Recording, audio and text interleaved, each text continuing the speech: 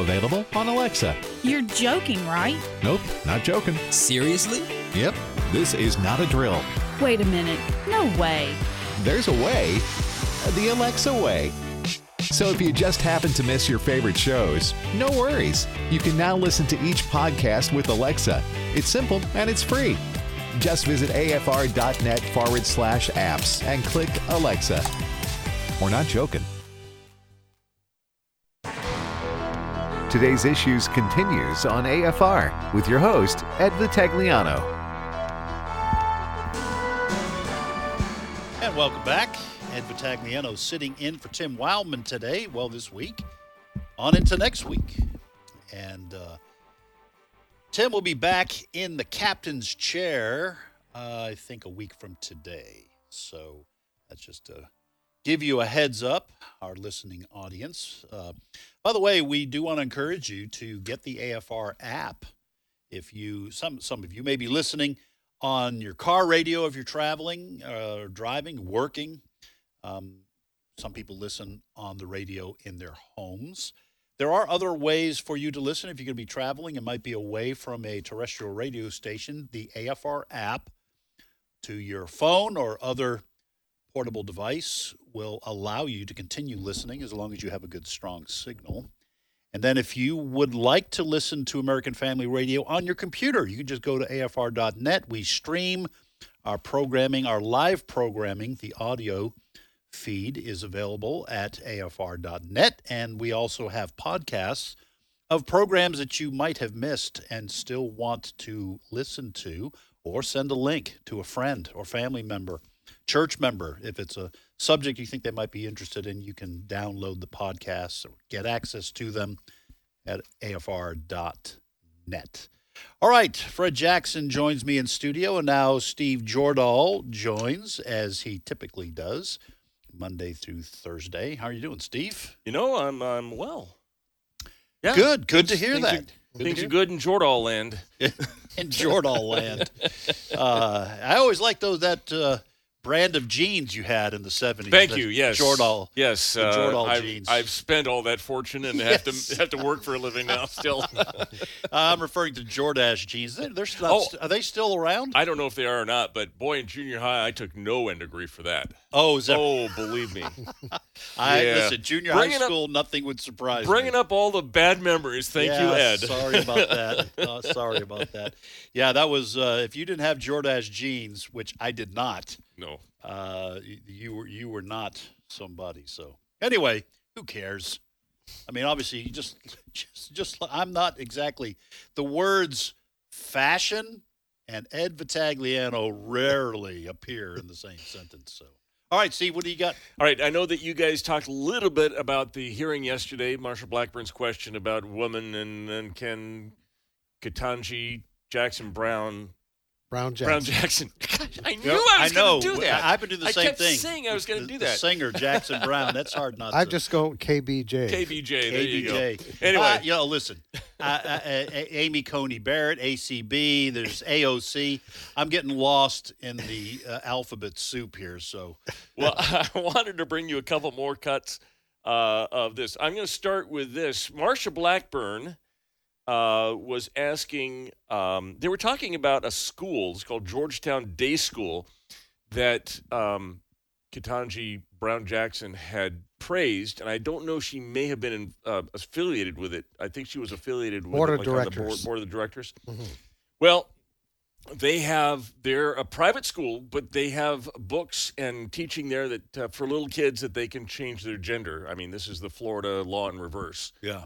And Marsha Blackburn asked her about that. I want you to hear a little bit of that interchange, cut 7.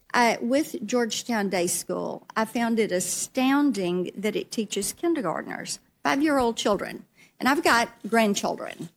And they teach them that they can choose their gender.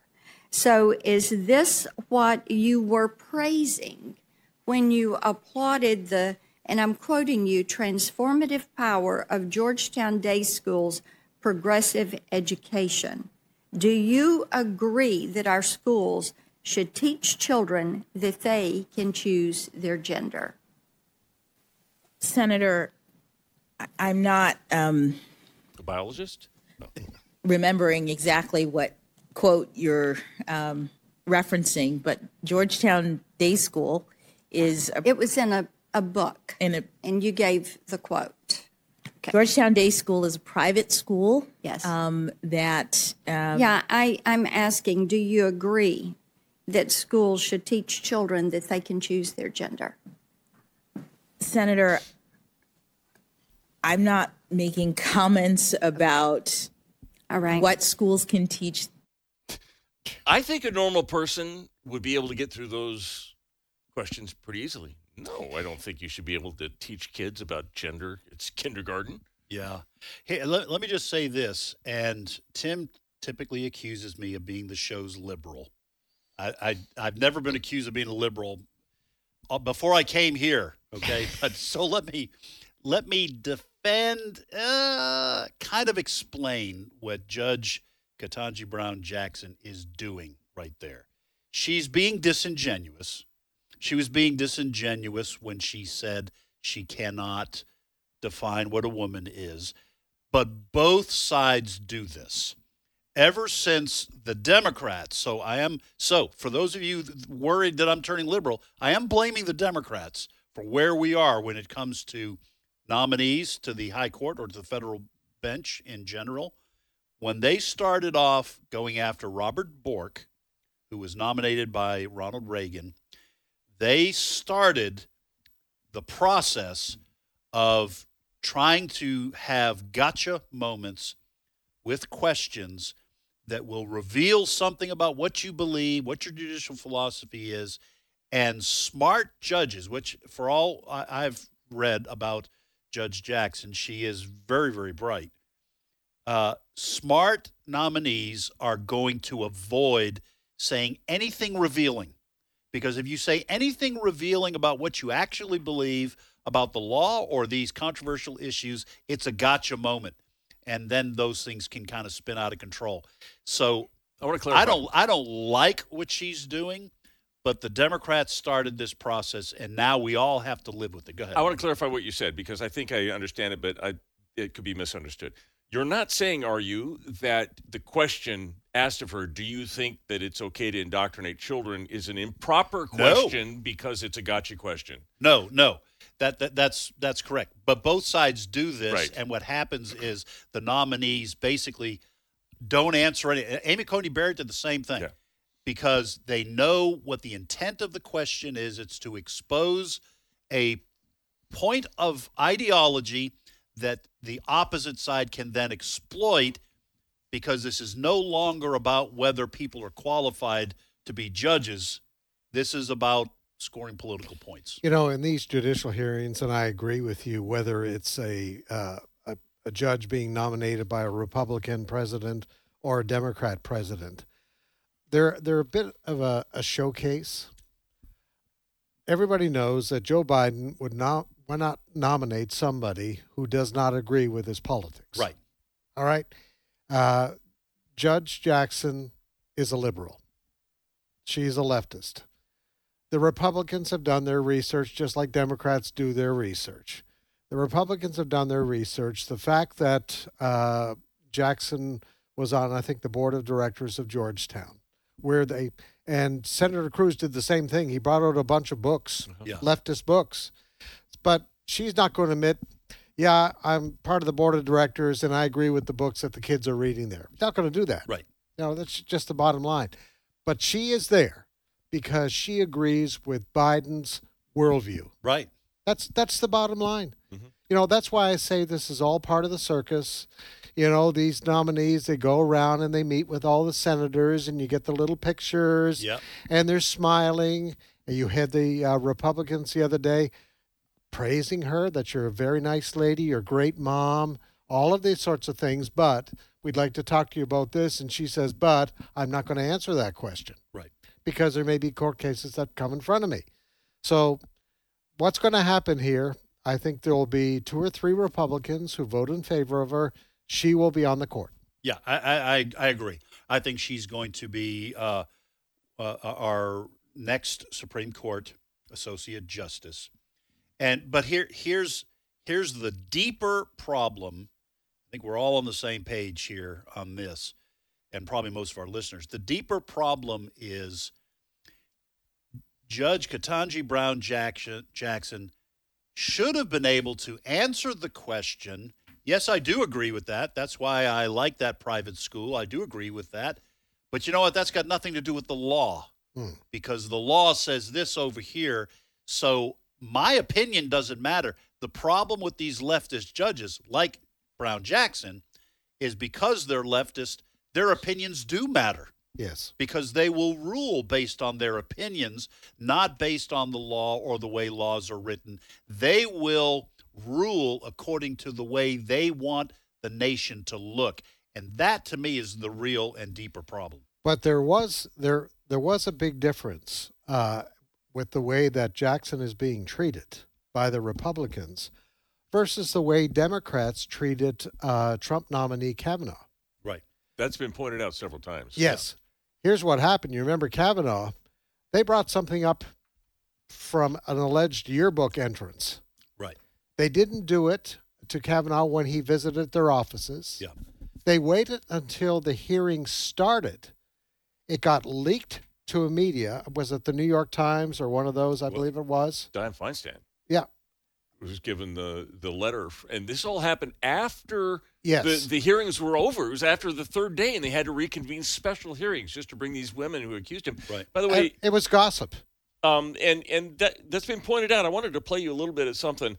What I'm going to play you is Committee Chairman Dick Durbin complaining about how unfairly and ruthlessly and viciously the Republicans are treating Ketanji Brown Jackson. And then I want you to hear from Brett Kavanaugh about how he was treated. Listen to cut 6. But then to face 4 or 5 on the Republican side who were just vicious in their attacks on her. Vicious. There was a promise that they were going to treat her with respect. Obviously, 4 or 5 of our colleagues didn't get the memo. And what they did to her and tried to do to her, I really thought we were beyond that in the Senate Judiciary Committee. Shortly after I was nominated, the Democratic Senate leader said he would, quote, oppose me with everything he's got. A Democratic senator on this committee publicly referred to me as evil. Think about that word. And said that those who supported me were, quote, complicit in evil. Another Democratic senator on this committee said, quote, Judge Kavanaugh is your worst nightmare. A former head of the Democratic National Committee said, quote, Judge Kavanaugh will threaten the lives of millions of Americans for decades to come. Yeah, that was a moving moment. Yeah. After making all of these unproven allegations before the American public against Judge Kavanaugh, he got very emotional. Yeah. And he fought back, which was extremely rare. Right. Extremely rare. Very emotional about it because they put out basically gossip of how he behaved in high school, calling basically you're a drunk, that you sexually assaulted someone. They accused him of gang rape. Yes. Yeah, and then for Dick Durbin, that's why I don't listen to. And Democrats have done this to themselves. They have helped polarize this nation in ways that make people like me, where growing up, I was conservative before. This is well before I was a Christian, in high school and so forth. I was conservative, but I would at least listen to the other side. I won't listen to Dick Durbin because all I see coming out of his mouth are lies. Yes. Okay, that characterization of what Republicans are doing as being disrespectful, coming out of someone like that who has been on the Judiciary Committee for ages and has treated nominees from Republican presidents in just dastardly ways, including what we're discussing with Brett Kavanaugh. I don't even listen to that guy. To me, when I hear people like that, I hear the teacher from the Charlie Brown cartoons that wah, wah, wah, wah. I won't listen to these people. And I would say to Dick Durbin, people like you, you've caused that kind of polarization. Absolutely. All right. So I want to play you a little bit. gotten past now the championship, NCAA championship swimming, women's swimming championships are over. Did I say champion enough in that little sentence? Yes, Okay, good. that was excellent, John. But I want you to, it was covered, as you might expect, the mainstream media, with glowing tributes to this man, Will Thomas, who goes by the name of Leah and swims on the women's swim team. So I want to play you NBC's Today Show story about this, and there's a reason. I will tell you after this plays. So let's listen to Cut 11. Blaine, it's not just today's race. Leah's actually competing in 3 different events. How do we see the rest of these championships playing out for her? Hoda, there is so much to watch. So she's going to first hit the pool this morning at 10 o'clock. That's the 500-yard freestyle. The prelims finals are tonight. She's favored to win the 500 and the 200-yard freestyles. She's also swimming in the 100-yard freestyle, and she's got a shot there. But in addition to watching for her winning those races, Hoda, we're also watching for the potential. She is within striking distance of the long-held collegiate records by Missy Franklin and Katie Ledecky. So, of course, we're going to be watching to see if she touches those records during this weekend, too. Hoda. All right, Blaine Alexander Force in Atlanta. Blaine, thank you. Wow. I can't wait to see what she, by the way, they refer to him as she, but 14 seconds into that piece you just heard, they showed, just as kind of a background scene, they showed a picture of Will Thomas in the pool after a race. They photoshopped that picture beyond all recognition. It was extremely. Remember, NBC was the network that rigged an exploding truck back in the day. Mm-hmm. They haven't learned a thing. They photoshopped this picture of Leah Thomas to make him look like a woman, because he didn't normally. I've asked Brent to put the pictures side by side up on our Facebook page. You can go see it there. Yeah, you showed me this. I don't know if it was yesterday or this morning, but anyway, one of our meetings. The photo that you showed, the 2 photos, they have them side by side. The real photo of Will Thomas, also known as Leah, okay, he looks like a guy who needs a shave. The photo that NBC showed, he said 14 seconds into this it is so clearly photoshopped that he looks like he could be on Vogue magazine. It's like what they do with models, airbrush. And it is so, I mean, you can lie without words coming out of your mouth, Fred. Yeah. And that's what NBC did. They lied. They distorted the picture of a man who is swimming as a woman to make him look like a woman, to prove the point that he really is a woman. Well, if he's really a woman, then why did you airbrush him? You know, I'd love to talk to that reporter who gave that report. I'm pretty sure she's probably a feminist. I'm pretty sure she probably believes in women's rights, maybe even has fought for it, right, somewhere along the way. But she's absolutely giddy that a man is being allowed to compete against women, and she doesn't care about these women, right, that are being defeated by a man. So much for women's sports. It's almost like, well, who cares? Right. You know, what an attitude for people, and this has been repeated over and over again in the case of the Thomas case. People who would normally advocate for women's rights, for respect for women, have just thrown that out the window because they're scared to death of saying, wait a minute, this really is a man who's going by a woman's name. Let's all be honest here. Let's follow the science. If you've seen Mr. Thomas, he's huge. Yeah. He looks like a male swimmer. And he was a male swimmer. Which he was a male swimmer for 3 years before he, quote unquote, decided that he was a woman. Well, gee whiz, that's why he looks that way. Yeah. You know, you remember those old Westerns where you had one gunslinger in town and then another gunslinger came into town who was faster, and then people would say, well, there's a new gunslinger in town. Well, you know what? There's a new ideology in town. Yeah. And feminism is out. Yes. And transgender ideology is in. Now, we should, to be honest about this, Will Thomas did not win all the races that he was supposed to, did he? He lost the 500, didn't he? He came in last in his last race, and everybody says he tanked. He just that gives him some cover. Yeah. See, it's all fair. I didn't win all of them. Right. Did he set a record? Did you remember? I know he set some records in some of his swim meets.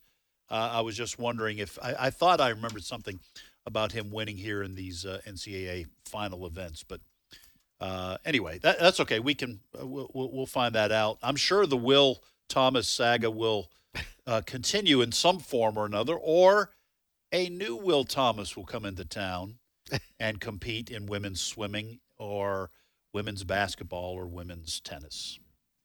Yeah, he broke no records at the NCAA championship, but he did win races. Okay. All right, let's move on. What else you got? Whose party is the Republican Party? I know that we've had this discussion in here, and a lot of people are saying Ron DeSantis is the guy that that will probably have a better chance of winning than Donald Trump. I want to present some evidence to you that regardless of what you think about that, it is still Donald Trump's party. Yeah. So Donald Trump was endorsing a candidate for Senate from Alabama named Mo Brooks, who is a congressman currently and running for Senate, and Donald Trump had endorsed him. They did a survey. This was a Signal survey on behalf of the Alabama Daily News and Gray Television. And this was back last November or August, last August. And Mo Brooks was leading the race with 40.8% of the vote.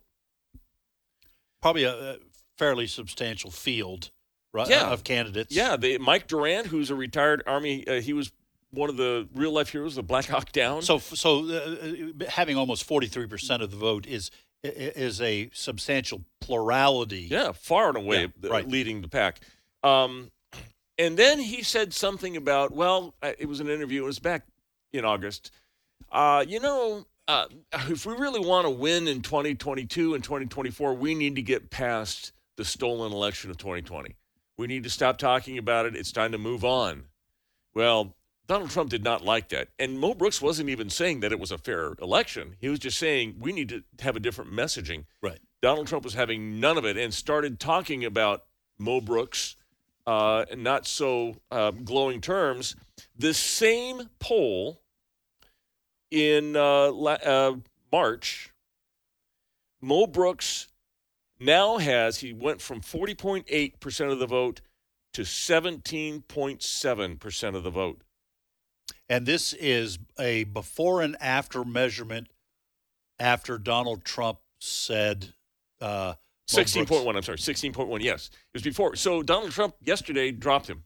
Yeah. Kicked him to the curb, said, I'm no longer, and issued a statement about that, to which Mo Brooks has replied saying, Trump was asking me to do something that I couldn't do and I wouldn't do. But so they parted ways, as it were. But this is still Donald Trump's party. If he can cause a qualified candidate like that, conservative, to drop in the polls. Yeah, especially that quickly. Fred, that was extraordinary when Steve brought this up in our story meeting.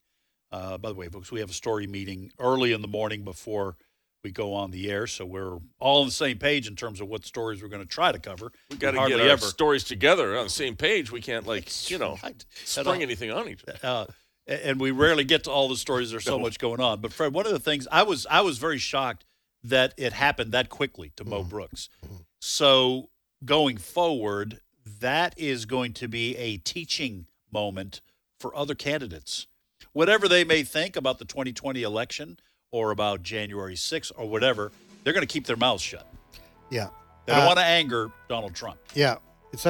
I drove up behind a pickup truck the other day here in town, and there was a Trump 2024 logo on the back of that truck. He still has his fans. He's still a very big draw. Yeah, he did great things while he was president of the United States. A lot of people still appreciate him. But there are those who have concerns that if you keep looking back to 2020, that is not a winning formula for 24. Well, I bet Mo Brooks isn't going to say anything else about it. Probably not. I thought that was kind of extraordinary. Donald Trump's still extremely popular amongst Republicans, and we'll see what happens going forward. Folks, that's all the time we have for today's issues. More great programming directly ahead on American Family Radio. Lord willing, we'll see you tomorrow.